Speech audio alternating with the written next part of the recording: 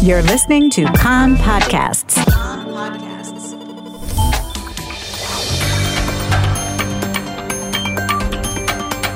You are listening to the English language news of Kan, the Israeli Public Broadcasting Corporation.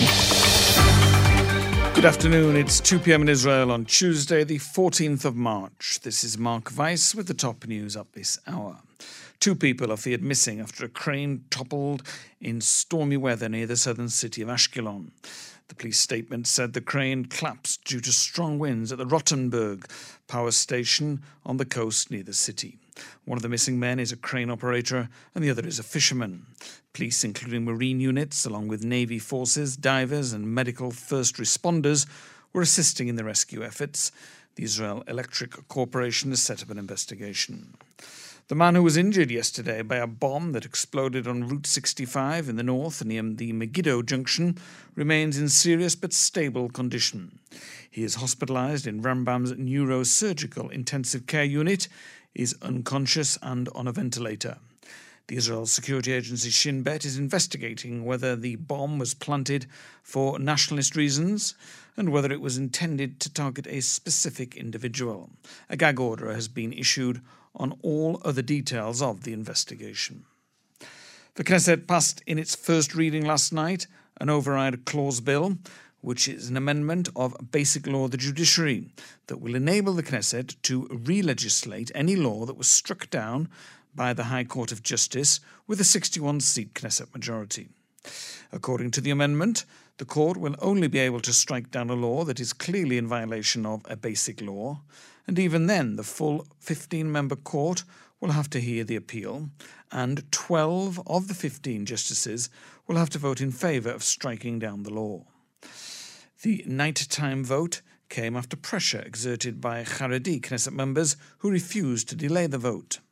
Originally, the coalition had planned to wait until after President Yitzhak Herzog released his compromise proposal before holding the vote. Herzog is expected to release his plan in the next few days, but United Torah Judaism was not prepared to wait because of the military conscription bill, which is liable to force the IDF to draft Haredim. After the vote, chair of the Knesset Constitution and Law and Justice Committee, Knesset member Simcha Rotman, said the court had repeatedly exceeded its jurisdiction in the past and said that the body that knows how to protect human rights is the Knesset, not the court. National Union Party chair Benny Gantz said during the Knesset debate that the authors of the bill want to overcome the High Court of Justice as if it were an enemy of the state and to take unlimited power for themselves. Yisrael Beitenu chair Avigdor Lieberman said after the vote that the override clause is spitting in the face of IDF soldiers and reservists. He added that they would not allow the sacred values of equality of service and of a people's army to be trampled, and that they would continue to fight for a Jewish, Zionist and liberal state of Israel.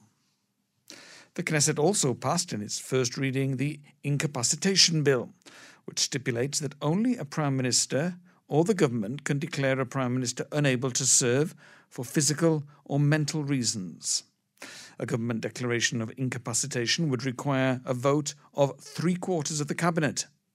If the prime minister objects, a majority of 90 Knesset members is required to declare him or her incapacitated. No court, including the High Court of Justice, would have the authority either to discuss or to approve motions to declare a prime minister incapacitated. Tomorrow a vote will be held by the Special Knesset Committee on the so-called Deri 2 bill, which will be put to a vote for a first reading in the Knesset plenum on Monday. The bill, which was introduced by Shas Knesset member Moshe Arbel with the support of coalition members, is designed to prevent the court in general, and the Supreme Court in particular, from ruling on ministerial appointments. The bill is intended to allow Shas leader Aryeh Deri to be reinstated as a cabinet minister after his appointment was struck down by the High Court of Justice. The weather significantly colder, with rain over most of the country today, accompanied by isolated thundershowers. Maximum temperatures: Jerusalem 12, Tel Aviv and Haifa 17, Eilat 23 degrees Celsius. That's the news from Kan Reka, the Israel Public Broadcasting Corporation.